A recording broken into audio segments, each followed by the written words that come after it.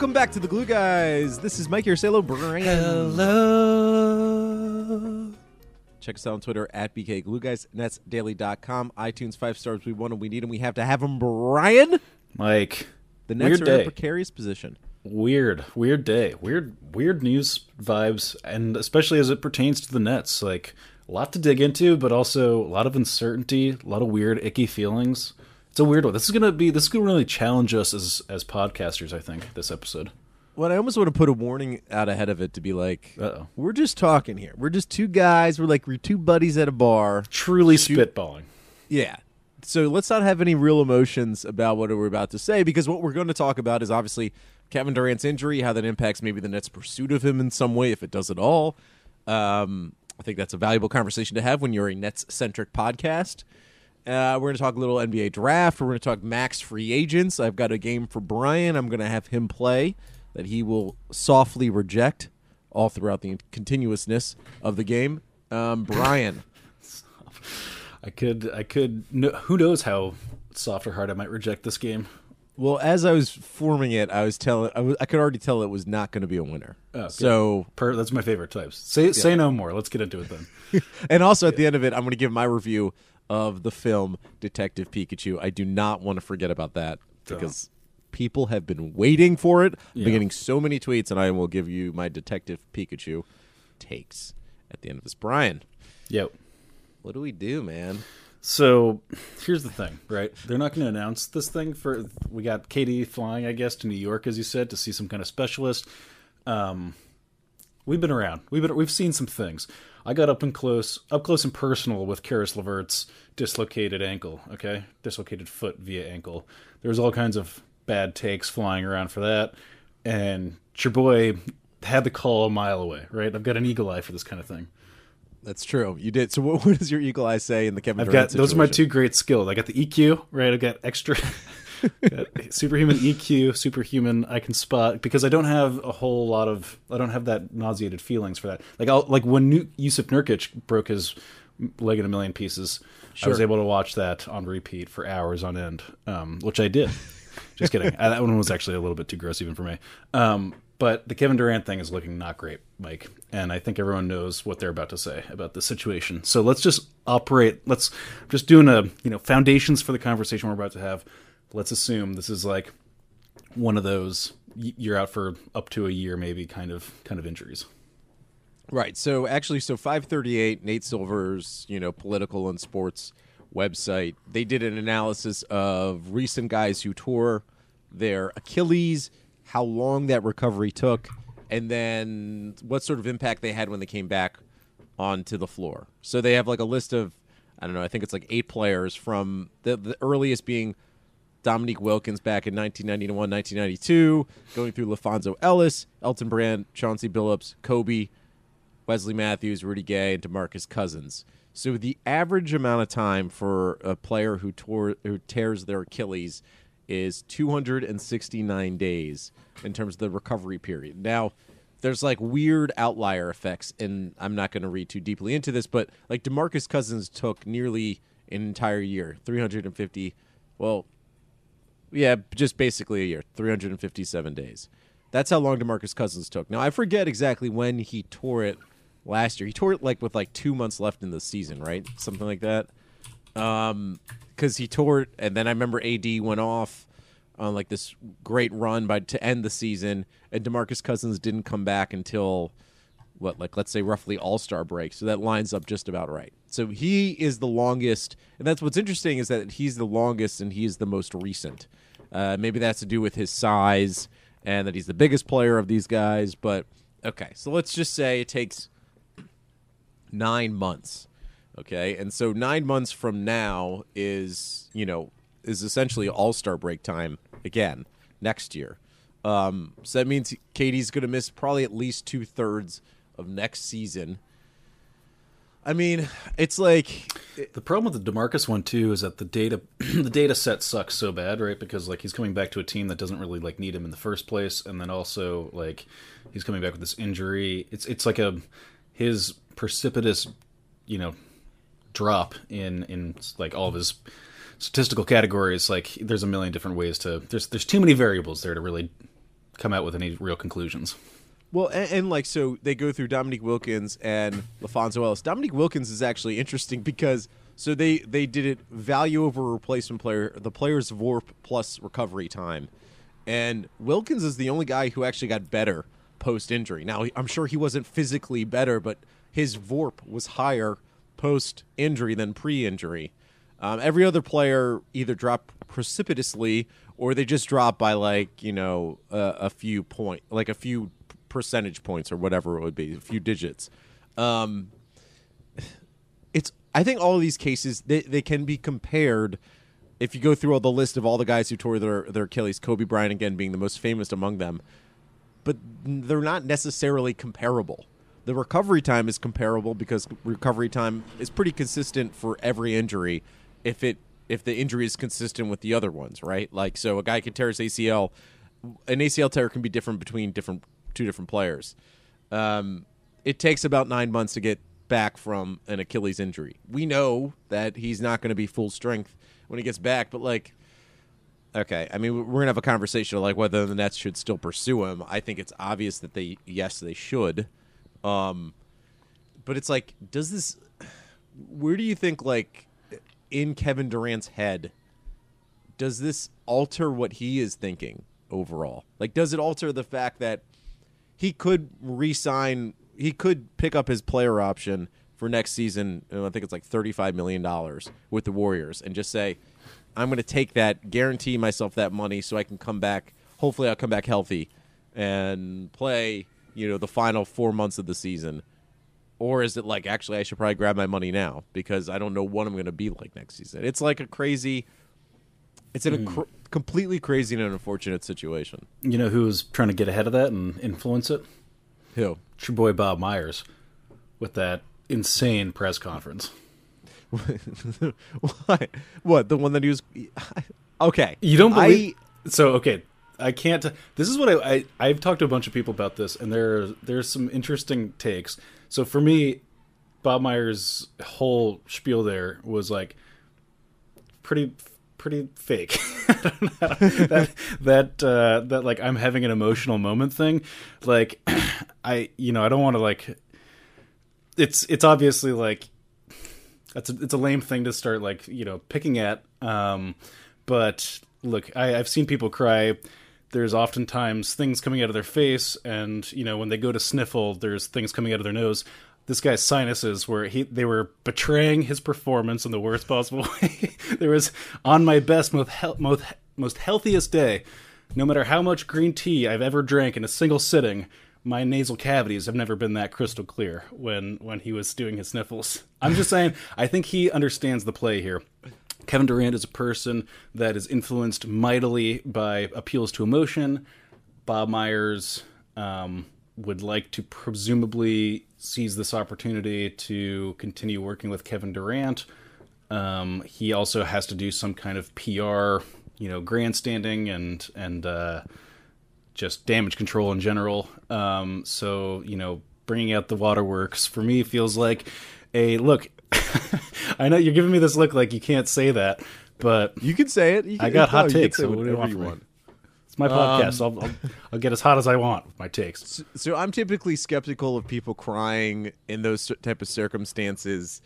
It's an unusual human reaction to something like that, but but then my other side of me says it's not that easy for people to summon those feelings if they're not a professional actor. Like, I watch a lot of bad Netflix TV shows, and those people who are professional actors can't even act to the level. Like, if we're saying Bob Myers was acting, I don't even think they could not even reach. Bad Netflix TV actors could have reached the Bob Myers level of emotion. That was bad, dude. That was just like... It was like that was at that exact level, which, to Bob Myers' credit, like, good job, you passed that very low bar we set for you. But I don't know, you're of the mind that he's like legitimately having an emotional like breakdown at that point, like, because there's just no freaking way. I think so because okay, like, let's think back to that Mark Stevens moment. Mark Stevens was the billionaire, what we're calling an investor in the Golden State Warriors, when he's actually a part owner of the Golden State Warriors. This guy who really only put his money into the team, that's his only relationship with the team, is such a psychopath, so wrapped up in this team winning this championship that he went to completely unprovoked push Kyle Lowry, and now has now faced the biggest fine in like NBA owner history besides maybe Donald Sterling, though I don't even remember what the Donald Sterling fine was. And he's been banned from this team that he supposedly loves with all of his heart, that it clouds his emotions to such a degree. Banned for them for a year in a situation where we're about to go into a new building that, as an investor / co-owner, he partly probably paid for. And he can't even go to this new building. So these people involved with the team, and Bob Myers is a whole other level. These people not just tangentially involved, but sort of like if we're saying the players are the sun, then Steve Kerr is Mercury and Bob Myers would be Venus. They are within the solar system of the team, closely related to the core of it. I think all of them, most of them, get out of their minds crazy. And that becomes an emotional thing either way. So, like, this is another bad take that I'm going to try to bad take number 2 on this pod. Wait, hold on. My take was bad? Well, bad person, like we're bad people takes. Okay. Great. Okay, not I can handle that. That's fine. It's not a hot take. It's a hateful take. I don't know whatever. I get it. We'll brand that later. Yeah. Yeah. People were furious at Raptors fans for having the reaction that they did when Kevin Durant went down with the injury. And yes, it is classless and it's awful, and everyone knows that is completely bad behavior, and you're not defending the bad behavior. But I'm going to say, we were praising Toronto fans for standing outside in Jurassic Park and showing that level of passion. We were praising them in Game 4 that they stayed inside Oracle Arena chanting and singing for hours after a game when no one was even there anymore. They were still chanting and singing. And this Kevin Durant subplot has been bubbling for a month now, and it's been kind of held over the Raptors' heads of, one, yeah, you guys are winning the series, but you're winning it without Kevin Durant being on the other side of the floor. And they've always had this looming threat that Kevin Durant was going to come and steal away the championship that the Raptors have been waiting, since Toronto itself has been waiting for since 1993. So in the moment, when you're in the arena, and everyone is of the same mindset of, we hate the Warriors, we want the Raptors to win, the guy that had been sort of the Durant ex machina of the series, thank you, thought of that. I just saw that in your I think your eyes rolled back in your head. I think you worked out for that one. I dipped into the dictionary for that one. This guy, who also started the game playing really well, though I thought physically didn't look all that athletic at the time. Like, he was a little shaky, understandably so. He goes down with an injury. They don't know that he pulled his Achilles. They don't know what the injury was. They don't know. They just see this guy go down, and you get excited. I mean, unfortunately, that's a natural reaction. It isn't a good one. And we all wish we could be perfect citizens. We all wish we could be Kyle Lowry. The way Kyle Lowry reacted to getting pushed by some random dude. But we aren't. And I think, let's say it was even just 5% of the fan base. 5% of the fan base in that situation is going to sound pretty loud. Pretty quickly, the Toronto fan base realized, oh yeah, let's not be bad people. They cheered Kevin Durant on the way out, which is like a swing the other way. I don't know. I just think and Mark Jackson kind of led this on because he kept saying, he was really pounding the Raptors fans for what they were saying. And then he went the other way by talking about how the Raptors players were trying to calm down the fans and saying, don't cheer this guy's injury. I don't think it was as full-throated as it's being made out to be. The Raptors fans' delight in Durant going down. And I just think unfortunately, it's a natural reaction for all the buildup. It's just, I'm not even going to say for all the buildup or whatever. It's like the implication that there's something in the water in Toronto or whatever that's like, all 30 franchises, all 4 major sports fans would respond in the same way. People are awful. Like, that's just the truth of the world. If we have these we should stop having high expectations for these people. Also, they were super wasted. You could tell they had like the cut to like an 80-year-old man with his shirt off. Like, yeah, that was awesome. They were crunk. That big fat guy who was just waving his shirt around. Yeah, fantastic. I do think though, like my only hot take, like I don't blame them in the same way that I don't blame, people for rabbits for humping. It's just what horrible human beings do. This is part of our nature.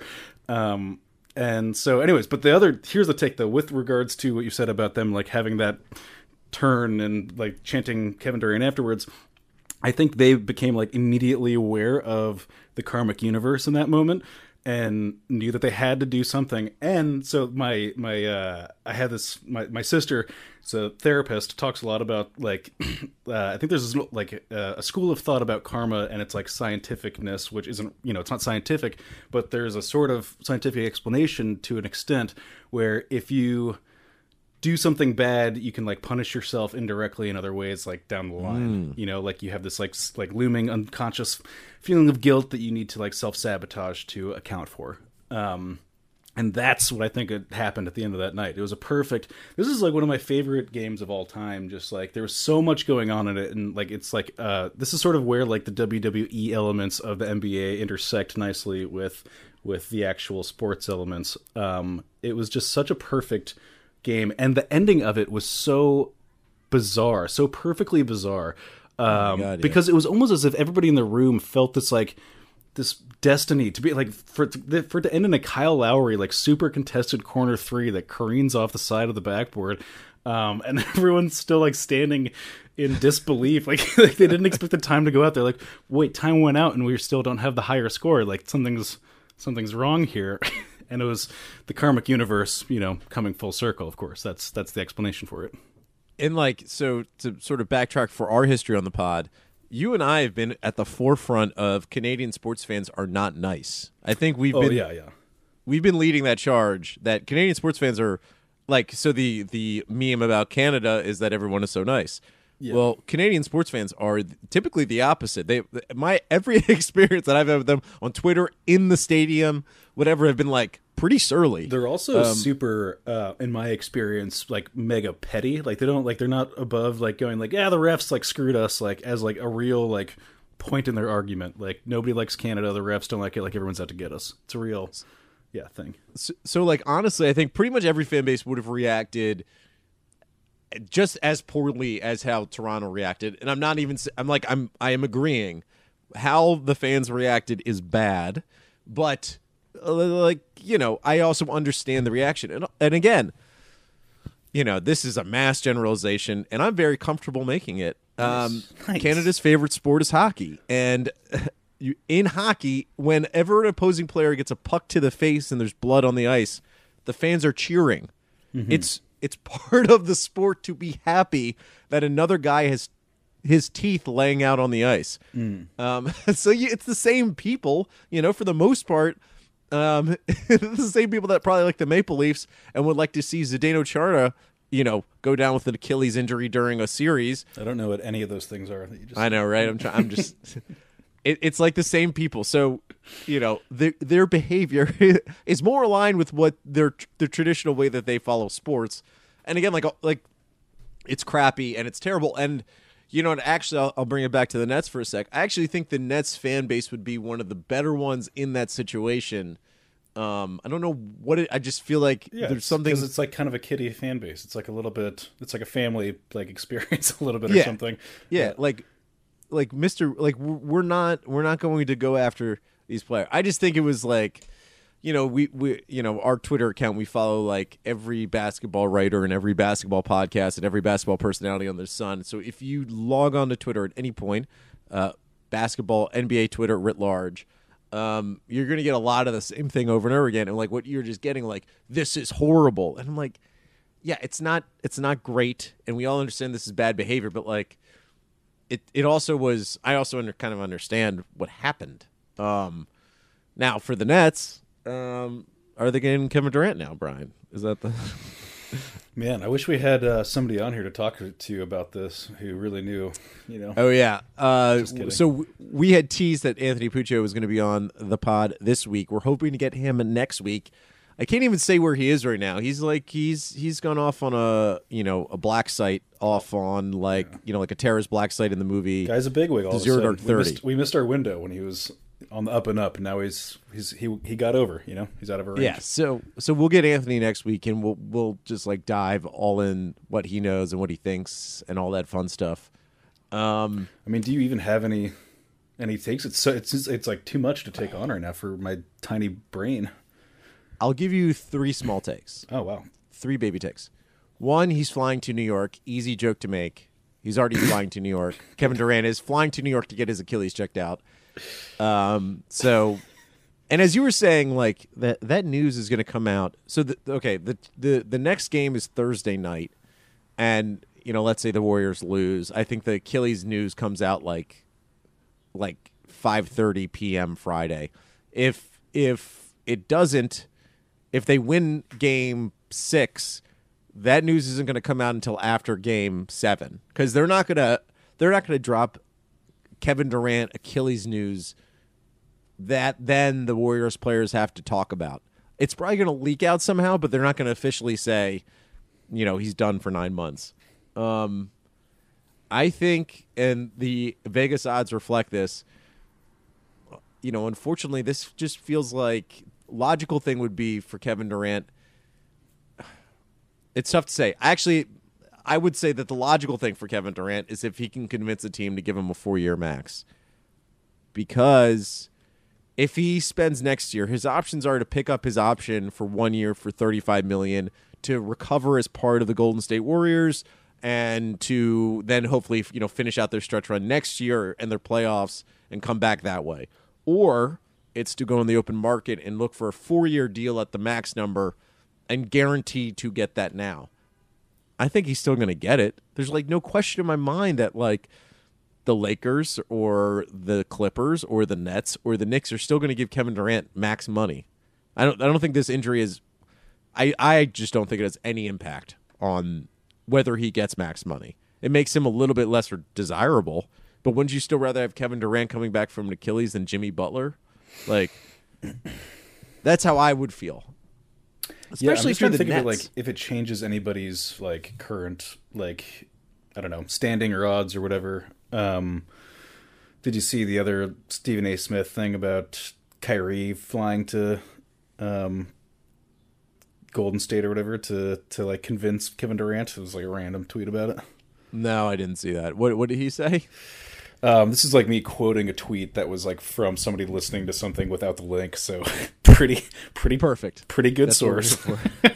But yeah, I mean, like apparently some time ago, Kyrie and Kevin Durant had a conversation, and Stephen A. Smith is on record somewhere where I can't find speculating that was about coming to the Nets. Yeah, I mean, so it's interesting. Like if you run through all the teams that are that are intrigued by Kevin Durant, the Lakers signing Kevin Durant, not that was ever really rumored. Now it would be completely threatened because LeBron's going to wait for Kevin Durant to get back to be healthy to waste another year of his time with the Lakers. So maybe that affects things, though. I still don't even really think it would. The Clippers would happily still take Kevin Durant and be like, we're just not going to play you for that whole year. What's the point of playing you for a year if they could get him? The Knicks, I 100% now wouldn't go to the Knicks if I'm Kevin Durant, because what happens is there's going to be all this pressure on him to come back and to be, like back to his old self, and he's not going to be back to his old self at least next season. Is what you're saying this improves our chances, Mike? Is that what I'm hearing here? I don't know if it improves. If I'm advising Kevin Durant, and I'm also a podcast host for the Nets, I would tell him to come to the Nets. But if I was not a podcast host for the Nets and I was advising Kevin Durant, I just wouldn't go to the Knicks. I think the amount of pressure he already would have faced by coming to the Knicks if he was fully healthy is going to be immense. Now he would be going into a situation where the team stinks, even if they sign Kemba Walker and Kevin Durant or whatever it ends up being. And he ends up in a situation where he's trying to recover and then still be like the guy for the Knicks. Still trying to be the alpha for the Knicks while he's recovering from a serious injury. To me, I mean, just I wouldn't touch that. Now, maybe the option for him is to, pick up that option and stay with the Warriors. That would be the easiest thing because that's an assurance. You know what you have. You have crying Bobby Myers. They're protecting you. I just don't. I would not go to the Knicks, man. That is. Sounds like, if I'm hearing you correctly, if I'm just a glistener on the other end of the internet, sounds like Mike's saying this improves our chances. Isn't that, we don't get enough traction to get pulled out of hoops hypes like rumors, but if like the headline was Smelts, Achilles good for Nets, or Achilles tear good for Nets, it's like, wow, what a take. Potentially career-ending injury benefits.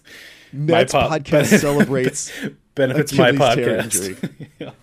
Nets podcast says Bob Myers is a fraud. Nets podcast says Raptors fans were right to boo Kevin or cheer Kevin Durant's career-ending injury. We've turned heel on this show today. That's what happened. You want to play a game or you want to do NBA draft thoughts? Let's play a game. I'm in a just a wacky mood, All right, let's go to break and we'll come back and then play a quick game of who would you rather do with that thing? All right, welcome back. So this is the game that I have just now titled "Who Would You Rather Do with That Thing?" What we will do. This is a great name. That could mean anything. Yeah, it could mean anything. We have 5 contestants today on "Who Would You Do with That Thing." These 5 players are the 5 max free agents. Oh wow! But I'm not including Jimmy Butler because I don't think he's going to be answered in any of them. Wow! I'm talking Kyrie Irving, Kevin Durant, Tobias Harris, Kawhi Leonard, and Klay Thompson. Those 5. Okay. Okay. I'm going to ask you certain situations, and you tell me which of these players you would most like to do the thing with. Okay. So wait, hang on. Let me just write these down: Klay, Kawhi, Kyrie, KD, and what was the last one? Should we do Tobias Harris or Jimmy Butler? I'll give you that option. Let me just play it by ear, okay? Okay. You can go any way you want. Yeah. The first one, we're going to start off most trusted designated driver of that group. Who do you trust the most? I think that's an interesting question because I feel like they're all like fairly like non-party bros. So like with maybe a couple of maybe like Jimmy and Klay are exceptions, but like here's the thing: it's like Kawhi. Have you ever seen Annie Hall? You know that scene where Christopher Walken is like talking about driving into the side of a bridge. No, but that's enough for me to really understand it. That's sort of the like. But Kawhi understands that what the meme is. Like, so here's the thing. I don't know whatever else is happening at the end of these. Like, who would you want to do with that thing? The thing is, like, I probably don't want to hang out with Kawhi in any other way other than have him drive me around. So I'm just going to go with Kawhi on that. That's a great answer. I would say Tobias Harris just because he seems like a charitable fella and seems like a really nice guy. And if the Nets are so desiring him, it must be because he's such a good personality. I could see Tobias Harris being like a really good, like classy DD. Klay Thompson would be a good DD because what he typically seems to like to do, there's not a great drug test from police for it quite yet. Yeah, so Tobias Harris does have a driver vibe about him too. If he was like, he could be an Uber driver. Yeah, and like I would say about Tobias, I think he's naturally happy. And so what you do want in your DD, because your DD is going to go to the party with you in some way, you're going to want someone who brings that energy who doesn't need I didn't realize they were coming to the party. Well, yeah, they're coming to they're part of the event. No, you don't have to babysit them, but if you want someone to be the DD in your group, I see. They need to be able to go to a party, not drink, and then be able to kind of keep up with the vibe and have that good time. Oh wow, my guy Kawhi's terrible now. All of a sudden, like you want Kevin Hart for that or something. I think Kawhi, if we were to go to that party, he would find like the Xbox and zone in on like whatever video game. I just feel like you're gonna walk in and he'll be in the bedroom like looking at a family photo album or something. That's where. Yeah. Well, and I think I know what your answer is with this, so we'll just dive right into it. The person you'd least like to take a cross-country car trip with. The person I'd least like to do that with. I still can't integrate Jimmy Butler into that? Yes, you can. You can do whatever you want. I think I'm going to go Jimmy Butler on that. Well, that's tough. Because if I'm really like sizing up their personality, Jimmy Butler at least like talks, I get the vibe that like Kevin Durant probably doesn't talk that much. And when he does talk, it's going to be I don't know, about stuff I don't care about. Oh, that's tough. Do you have a real answer for that? I like how all these are about driving for them. Are all these questions about cars? Yeah, all about cars. So, this isn't the real answer, but this is like what I would want to do right now. And also, are they famous too? Like, because like for example, Jimmy Butler is considerably less famous than Kevin Durant. Like, they're like exactly who they are, right? They are exactly who they are. They are themselves as a person, but they bring all of their real world stuff into this fantasy. If we pull over like at the Cheesecake Factory, at the Cheesecake Factory, and there's just going to be a riot when Kevin Durant shows up. Whereas Jimmy Butler, I feel like we can sneak in the back and be fine. Well, so I would most want to do it. I would least want to do it. Well, so I guess it's like least versus most. I would least want to do it with Jimmy Butler. Okay, just because I don't want that energy. I feel like that's the thing. He's going to be really persnickety about like the Motel 6 mattress or whatever. Like I imagine lots of time and attention on all of that kind of stuff. Well, and I imagine he's FaceTiming Mark Wahlberg while we're driving, and like it's one of those awkward situations where like just Jimmy and Mark are having a conversation, and I'm just driving. And also Jimmy's going to be like, we're waking up at 5 a.m. tomorrow morning, and we're going to drive for equal like increments of 6 hours apiece, stopping. And it's like, no, Jimmy, I'm going to sleep till noon. I'll probably be really hungover. You're going to have to drive most of the way. Well, and it's like, you know, I'm big on. I like to drive. Like so we were in Rochester this past weekend, and I drove the whole way back. We had my wife and our friends, two of our friends in the back, but I drove the whole way because I was like, how far is Rochester? Like 4 hours? 6 hours. Really? That far? Jeez. Yeah. Well, depending on traffic, but like 5.5, 6. Yeah. It's out there, Bri. Holy it's heck. out there, buddy. Yeah, it's another part of the world. But I like, I get the podcast going. I stick a little earbud in my ear, and I understand that's like kind of rude and kind of brings down the group, and I get that. That's my own issue. But if I'm driving, I like to sort of listen to my thing, and I feel like Jimmy Butler couldn't handle that silence. He couldn't be sitting, like he couldn't just be listening to his own stuff in the car. He would have to be sort of like asking me questions or trying to get me to laugh at his jokes while I'm listening to, Conan O'Brien's interview with Martin Short. I'm just like, if I'm driving, give me that little bit of time. I like to engage with the car, and I like to ask, But that is the perfect podcast for Mike Smeltz, the Martin Short interview on the Conan O'Brien podcast. You couldn't pay me to. Go ahead. But the person I'd most like to take a cross-country car trip with, I want to say it's Kawhi Leonard, because it would be an Olympian feat to try to get inside that brain, And he would have nowhere to go. He would have to talk to me. Like, he would have to reveal some shit. Like, I think like by the time we reached Arkansas, I would wear him down enough to where he reveals something deep and personal about himself. You know what I mean? I'm imagining the scene in Sling Blade where John Ritter is at the restaurant with Billy Bob, and he's like, I just feel like you've got a lot in there. I just want to like get in there and know you. Like, what are you thinking about right now? And he's like, bring down them more of them French fried potatoes. That's I think what you would get out of the Kawhi Leonard thing. Even if that's not his real personality, that's what he would give you to keep his meme alive. I'm gonna do it with Kawhi. Right. If he signs with the Nets, I'm gonna get him to do a cross country. You're gonna get that Sling Blade conversation, dude. And you're gonna have to be there for days. Enjoy. Next question for you: who would you most like to invite to your wedding?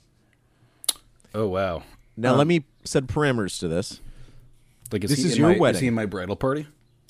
He is not in your bridal party. This is your wedding, though. So you will not be able to babysit, or you will just have to So when you came to my wedding, great. I knew you and your wife would have a fun time without me needing to have you guys to have a fun time. Like I trust that Brian, because Brian, to reveal, Brian and I are friends, but like Brian's not friends with all my extended Syracuse crew, and I'm not necessarily friends with all your extended Syracuse crew. So like there's a certain amount of faith that Brian is going to have a good time at my wedding without me hand-holding him, which I would feel that guilt. That's the kind of guilt I feel. Yeah, that's all true. So who among this group that do you feel like could have the best time at your wedding, though not too much fun? You don't want someone that like like a Jimmy Butler, who would probably make Right. a certain amount about themselves. This for me is like a really obvious one. It's Clay, just because like he's Right. sociable in a very approachable way. It seems like like that thing with him with the scaffolding or whatever, or like the crane clip on the internet where he's like very I don't think he's got in life he's got much of an ego that I can tell. And I would have no problem, like as you say, sticking him in the corner, having my uncle just dress him down over his performance, or whatever. I feel pretty confident about that one. Are you going to choose something different? I'm going to choose something different, but I think Clay is a really good answer because of this group, would you say he's the least? Well, Tobias Harris is the least famous, but I don't know if, Tobias Harris would be a good answer, but Clay would be good because, like, if Kevin Durant was at your wedding, which is who my pick would be, my one reservation is that he is so famous that it would sort of blind the fun of the wedding. People would be so focused on him being at the wedding. They'd be like, Kevin Durant's here. Where if Clay was at your wedding, people would be like, Klay Thompson's here, but he would be part of the fabric of the wedding. Where Durant, Kyrie, if you have Kevin Durant at your wedding, Mike, you are going to become a distant second for the most important thing at that wedding. That's the problem. And I can't handle that. Well, here's the thing. You can probably handle that. Your wife can't handle that. No disrespect. Everyone's collective wives. I don't mean that, individually. So I say Kevin Durant because the couple personal reasons. He's from Maryland. I'm from Maryland. I feel like we could have some discussion of, not me, but my friends who are from Maryland could have some kind of discussion of some connection with him, and we could talk about the Redskins. Like my friends could have conversations about the Redskins with Kevin Durant. I think he seems like he likes to have a good time, but not like an overboard amount of good time. I like the energy he would kind of bring. I think he would bring like a confident sort of but like not ostentatious, just like a part of the fabric in that way, in the party sense. But yeah, I think my one concern is that he would become the focal point. I know he would have a good time at my kind of wedding, though. He would have a great time at my wedding. Next question. Who is most likely to have Friends atop their Netflix queue? The show Friends. To do what? Who do you think? Essentially, the question is, who do you think of this group is the biggest Friends fan? Oh wow! We haven't. I wouldn't just say this just because he's the last person we haven't talked about, but probably Kyrie Irving. Yeah. Just based on his Instagram, his posts. Like I talked about the one where he was all in his feels about like a girl on a bench or whatever. That's the kind of thing that a true lover of a rom-com sitcom, feels fest like Friends is. That's the kind of thing that he would like, and also he's just like that's the kind of irony that he likes to traffic in as well. I think that. Who do you think his favorite character is on Friends? There's only one answer. But so here's the thing. I think Kyrie knows what we're expecting, and I think he's going to zig where we zag. So I'm going to like Phoebe on this, That's the answer. That's the answer. Good. Okay. So you already did that math. Good. There's no question that Phoebe is Kyrie's favorite character. There's I'm sure he respects some Chandler Bing. It's definitely not Ross because I don't think Kyrie believes in dinosaurs and Ross is a paleontologist. Joey Tribbiani, I think I could see him liking but not loving. But it's Phoebe. It's Phoebe's belief and sort of like spiritualness and her eccentric way of thinking. Yeah, it's Phoebe. Good. Lock it in. That's it. That's the game. Hey, we should probably talk a little bit before we go on to draft stuff. Do you think that this, like, you saw that big thing about Nets have inquired about Anthony Davis from yesterday? Yes. Do you think that this changes anything with that? The Kevin Durant stuff? Yeah. Should we touch on that next week or? No, we can do it now. What do you do? I don't know. I was just looking at stuff, and there was a Shams tweet from late yesterday. Sources: Anthony Davis is focused on the Lakers and Knicks as the two desired long-term destinations. But that was before all of this happened, because that was still, it still seemed like the Kevin Durant to Knicks memes were, still right on the top of everyone's tongue, the tip. Yeah, I mean, so this is probably going to be the wrong take when we talk in like 3 weeks, but I don't think the Durant Achilles tear is going to ultimately matter all that much for the amount of teams that really want him and for the number of players that would want to play with him. Like, you don't think that makes him more stressed out to go to the Knicks? To your point, your earlier point, I mean that's what I assumed as well. No, I if I'm him, I don't want to go to the Knicks because that is the most pressured situation. Yeah, I mean, it's the most uncertain basketball product of all of the destinations. And like, if he goes to the Nets and Kyrie is there, and Kyrie minus D'Lo plus the rest of the team is going to be good enough throughout most of the season that like Kevin Durant can come back whenever he wants, and he's going to be a great addition, and they'll go from there. And he won't be 100%, but like the pressure won't be exactly on him, and the team won't even really be good enough to compete for a championship. So it's not like if he's on the floor, that's the difference between the conference finals and the NBA championship. It'll be a really good team. It just won't be like the best team in the East. The Knicks situation is just that like he's going to be everything to that team, no matter who else is on that squad. Even if it is Kyrie and Kevin Durant, like the rest of that team is so bad. So there's just too much pressure. For a guy who seems to not super enjoy that kind of scrutiny, I really don't get. You don't want to go to the Nets or the Knicks at this point. You just don't want to do it. But I still think, like, in general, the value of Kevin Durant is not diminished all that much because of this injury. You don't get him for most of the first year, but he's still Kevin Durant. And also his game is still mostly about his length and shooting and confidence. And the one thing about the injury is you hope that it doesn't sap him of confidence in his body. Like, he may be a little slower or not as quick to react to certain things, but if he can maintain confidence in his body to make, I have to make these 3 steps to get open to shoot off this shot. If he can maintain that confidence, he's not going to ultimately be all that much different.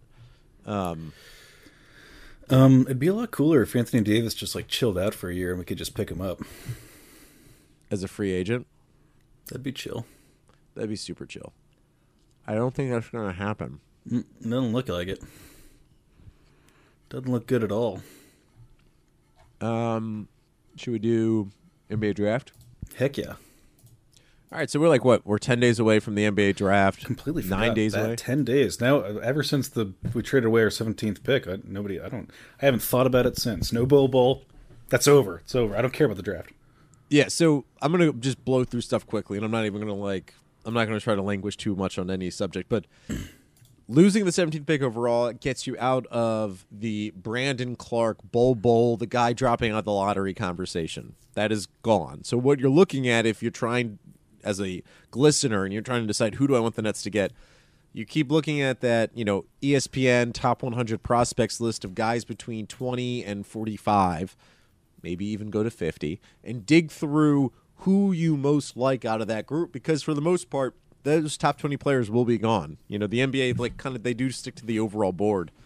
There's still guys that, I maintain that this is a great draft for the Nets. There are so many dudes who, they don't do everything, but they do, 3 things really well, or they fit that position of the wing, power forward, sort of alternate wing type position. You can go a little bit bigger.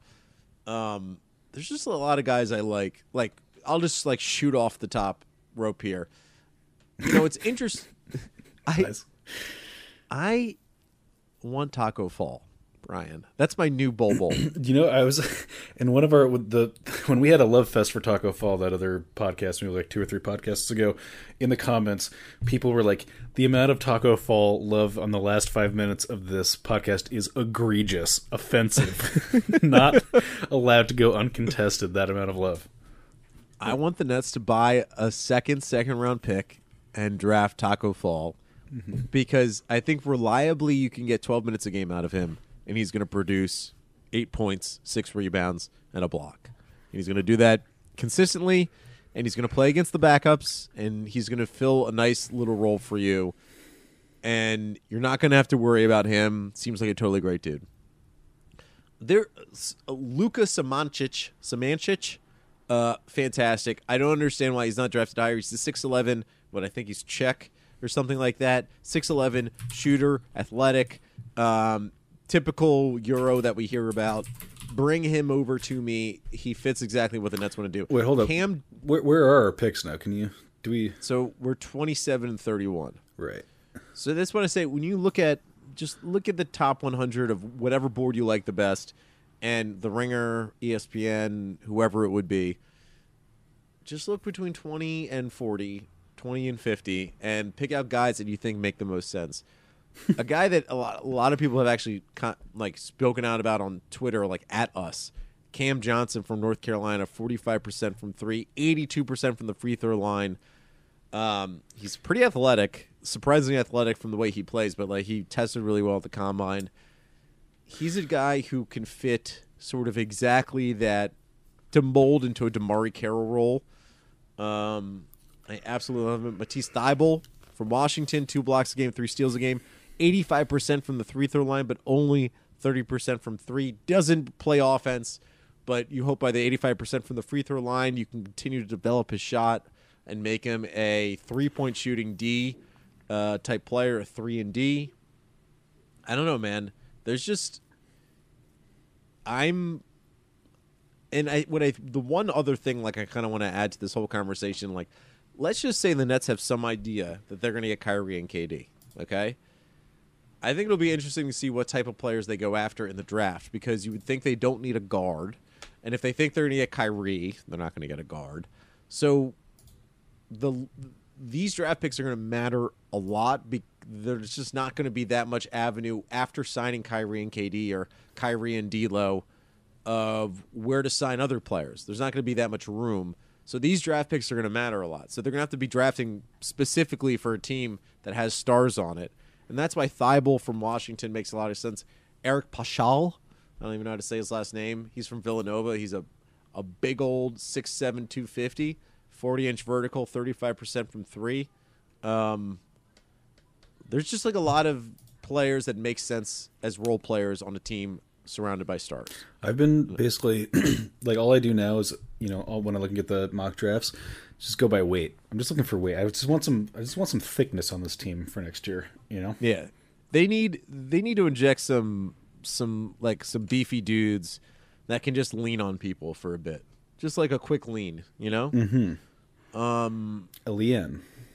I'm interested to see what Sean Marks. I don't think there's. So we had talked before that if they trade Allen Crabbe, that means that the Nets are big game hunting, and they already had done that. Obviously, I don't think there's going to be any real indication about who the Nets draft, whether that means anything for who they actually will sign, 10 days later in free agency. But the Nets need to come out of this draft with at least one role player who's going to make sense for the next couple of years on the team. Because once they sign the 2 max guys, whoever it is, they're just not you've really come a long way with that, Mike. Yeah, I know. I really should hold stronger to my I don't want Kyrie take, but it seems inevitable, man. People came in over the top. Happen. They were they called you a little biatch for being. That's what happened. The internet was just shut up to everyone that doesn't want Kyrie Irving, and a bunch of people were okay, fine. Well, they're children. And they don't understand the history of the Nets in the NBA. Fighting back. Do you see the whole thing? Ian Eagle saying the Nets have done their homework on Kyrie Irving's personality or whatever. Really? Somebody sent us an email about this. Mr. Yeah. Ian Eagle has spoken on this.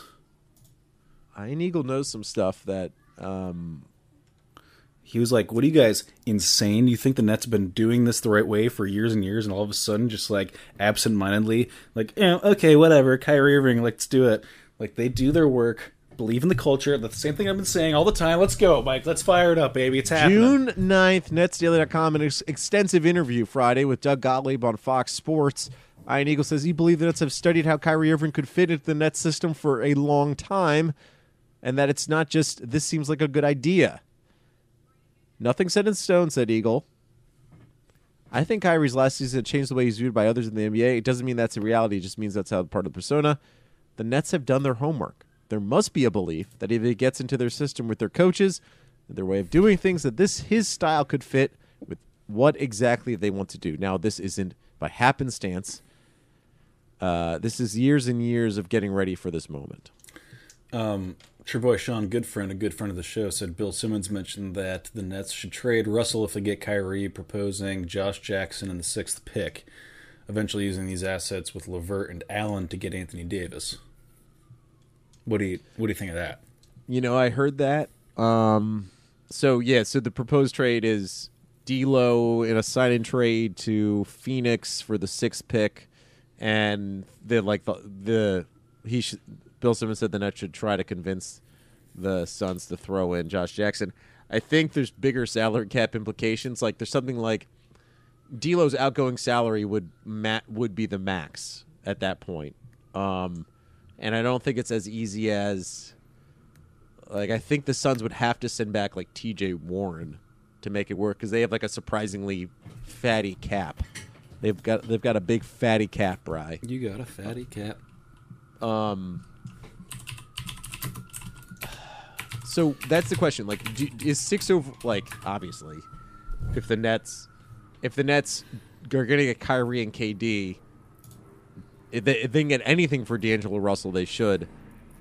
But the thing is, I don't think the Suns could figure out a different way to get down to a low enough cap number to just then outright sign D'Angelo Russell, then giving up the 6th overall pick in the draft. And while that's an idea that I would love, like if you're going to say goodbye to D'Lo, you can get the 6th overall pick in the draft, you definitely do that. And if you have to take on T.J. Warren to do that, you do that.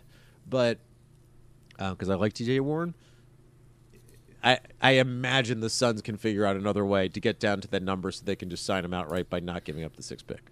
So I don't think it's quite realistic. Yeah, but all that's intriguing, man. All of it's intriguing. Now, they would have to do it like that would have to be agreed to before the draft because the Nets would presumably want to make that pick or they'll want to trade that pick to another team in like a 3-team deal before the draft because that other team will want to make that decision. But we'll see. Well, so much fun news coming up in the next month, and then we have to make the news, Mike.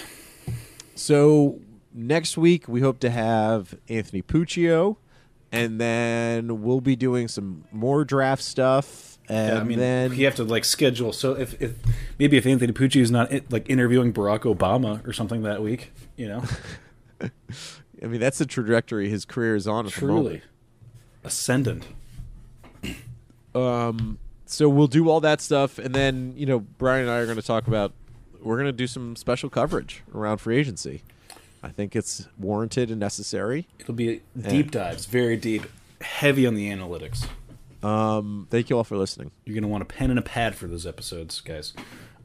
Hey, thanks, everybody. Good night. Yeah, boy!